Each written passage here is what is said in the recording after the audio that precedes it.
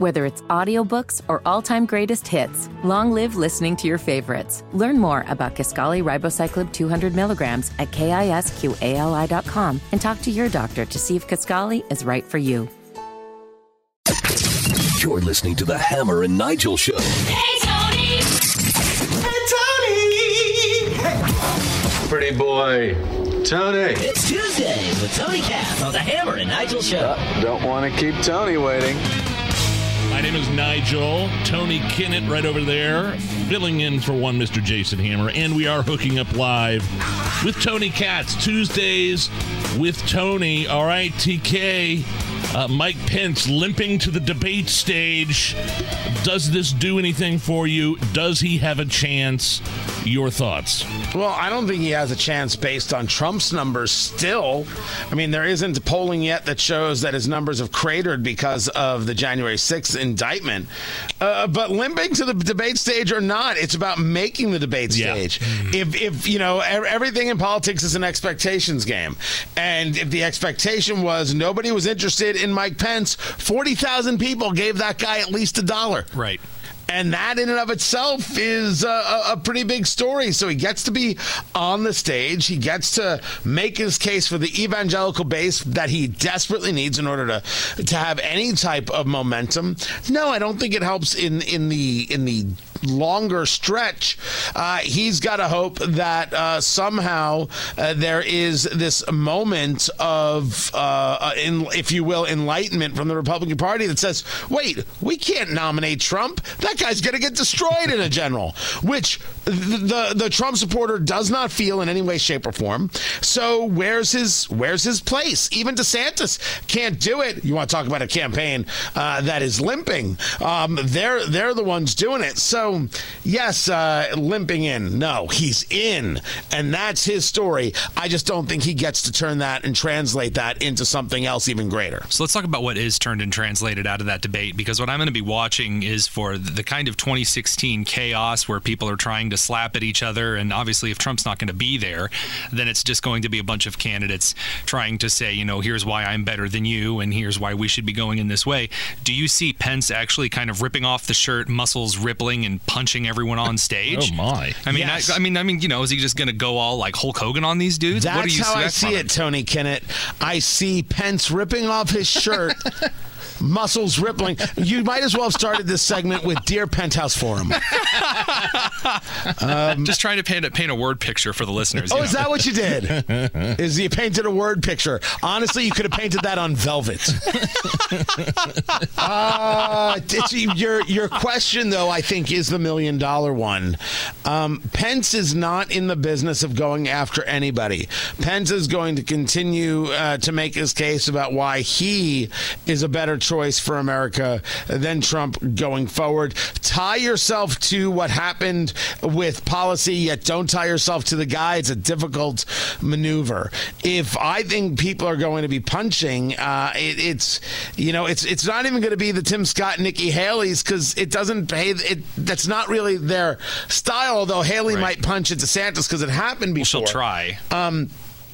Trump is the guy you're talking about, but I wouldn't bring him up. If I'm advising on this debate, you are putting yourself as the guy to go against Joe Biden. Trump's not there. Trump doesn't count. Out of sight, out of mind. Don't bring him up. Don't make him the story, no matter what they ask. It's about Joe Biden's failed policies and why you'll do better. One more thing, and then we'll turn our attention to Ron DeSantis. You mentioned his campaign, but is there, like when Trump first announced he was running in 2015, he was like at 1%. He was the dark horse. Nobody even gave him. He was laughed at, and then he ended up winning the whole thing. Is there any possibility of the same thing happening with one of these other candidates, or because of Donald Trump and his huge poll numbers, is that just there's no chance of that happening this time and getting that nomination? I would say to you that the difference between where Trump was and DeSantis is that Trump, while he may have had huge name ID for being Donald Trump,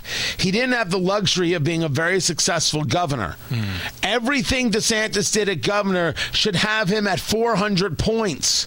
And it all cratered. You talk to the guys in Iowa, DeSantis who? Ground game what? Oh, sure, they got people knocking on doors. Sure, the Never Back Down PAC has put serious money into training people to knock on doors. Where's the movement? This guy was at 30 points before he entered the race in April. And the last poll, I should say, nationally he's like at 15.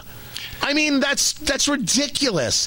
This is a massive failure of a campaign. So they engage the reboot. Now what does the reboot bring you? If the reboot doesn't bring you 10 points after Trump is indicted regarding January 6th, well, then I'm not quite sure what does. The road is long. There's a lot of campaigning left to do and a lot of twists and turns. But if DeSantis doesn't have some breakout movement in the next couple weeks, he won't get any. And the only thing that's interesting is that the latest Iowa poll has him at 20 instead of 15. And maybe it's a blip or maybe it's hope. Well, this is the question that I keep coming back to because it looks like, unlike what Nigel you mentioned earlier, was that you had all these candidates and then Trump came in as this dark horse. It seems like the Trump bloc now is desperately immovable. So it doesn't matter what happens next week. Trump is going to retain that base, and the question is to whether that's a sizable enough base to bring him through the primary. And a lot of people are saying yeah. So the question is here: do you actually see DeSantis picking up the rest of the scraps that Trump is not going to be able to pull, or do you actually see one of these candidates pulling away Trump people? Is there anything Trump can do that will knock that base away from him? Trump could tell you about how Hillary Clinton was always terrific, and he really feels bad for treating her so nastily. Right? What could Trump do to get an idolater not to be an idol worshiper? I have no idea. Break the idol. And he's not going to do that. So I am very much bothered by the people who would be with Trump even if he were not to get the nomination. Right. I'm making the argument that I'm concerned about his ability to win a general, and this is not 2020. And it's tougher, not easier, even though I can show you states where the spread is only 20,000 votes, 10,000 votes. The possibility exists. It's just a tougher road because, well, he's made it tougher, and yes, media has made it tougher. It's not fair, yet it's reality. So I believe we should discuss reality. So that if Trump wasn't the nominee and the Trump people, Trump supporters were like, I don't care, I'm voting for him anyway, or I'm not voting for anyone, and they're willing to lose just to prove their point, well, then they're no better than David French and Jonah Goldberg and Bill Kristol. None. They're just like never Trumpers. Ugh. Only Trumpers, never Trumpers. It's the same torture. Related to what you were just talking about, should Trump do the debate? He's been toying with it. He's been toying with maybe doing something with Tucker Carlson at the same moment the debate is going on August 23rd. That date is creeping up on us here. Do you think it's a good idea that Trump should be on that debate stage? I don't get me wrong. I'd like to see him on the debate stage. Right. I can 50-50 the thing. I could see where if you don't show up, people call you a coward every 4 seconds. People get, emboldened to turn on Trump supporters and say, you worthless coward, low life so-and-so. He doesn't show up for a debate. He doesn't care. He thinks we owe it to him. We're the people who have to vote for him. We're the ones who matter. The other side of it is I'm up by 40 points. And what's the point of showing up to a place where everyone's just going to attack you?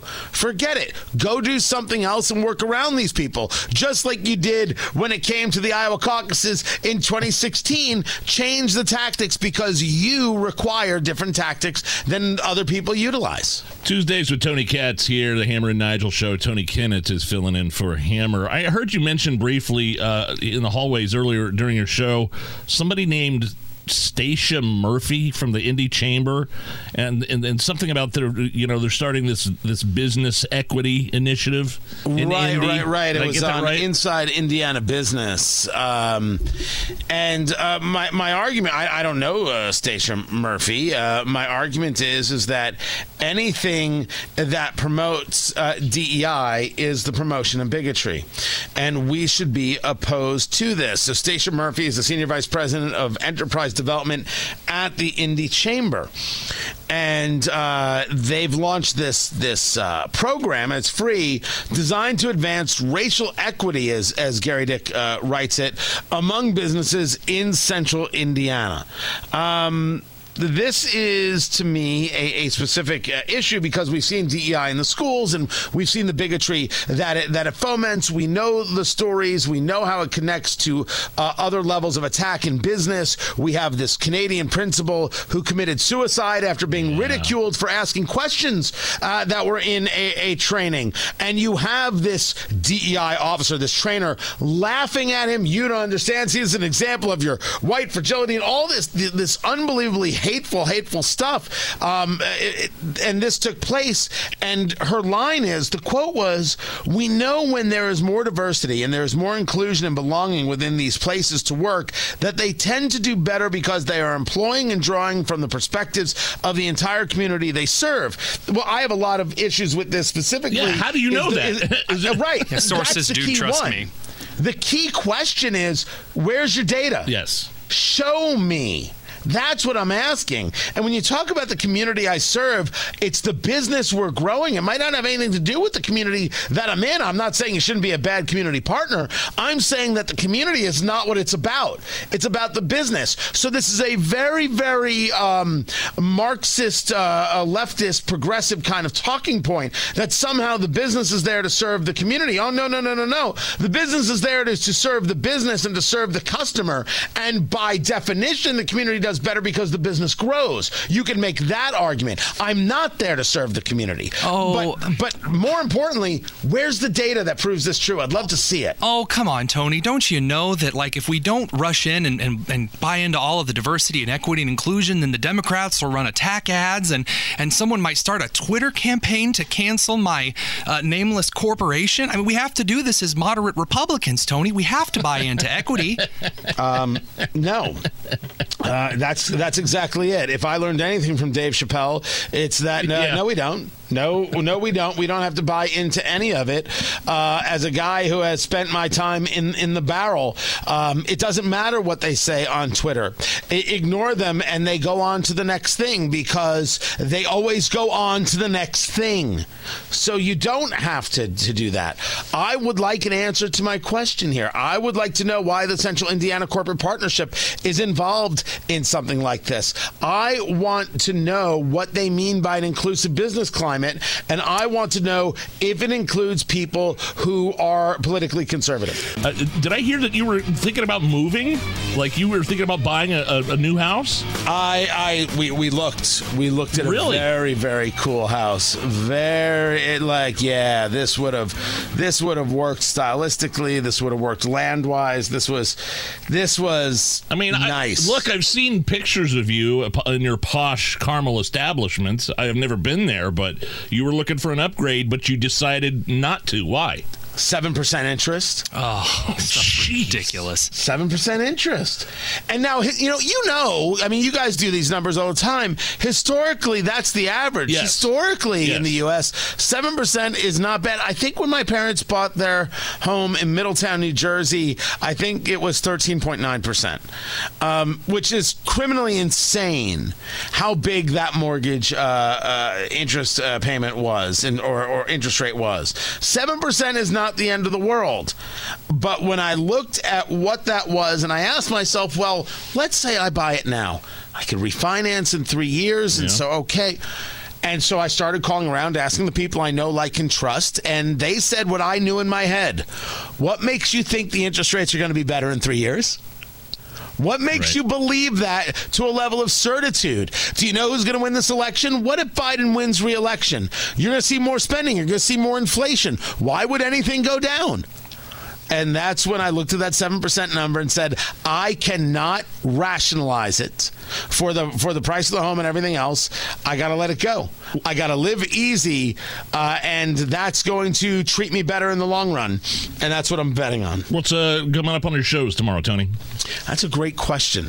I'm glad that you asked. There is an electric bus company called Proterra, and Joe Biden has talked about this company. Yeah. Such a great company, and so important to have electric vehicles. They filed for Chapter 11 bankruptcy. Oh, what a surprise. Tony Katz, 6 to 9, then noon to 3, Monday through Friday, right here on 93 WIBC. Tony, thank you. Always. It's the Hammer and Nigel Show.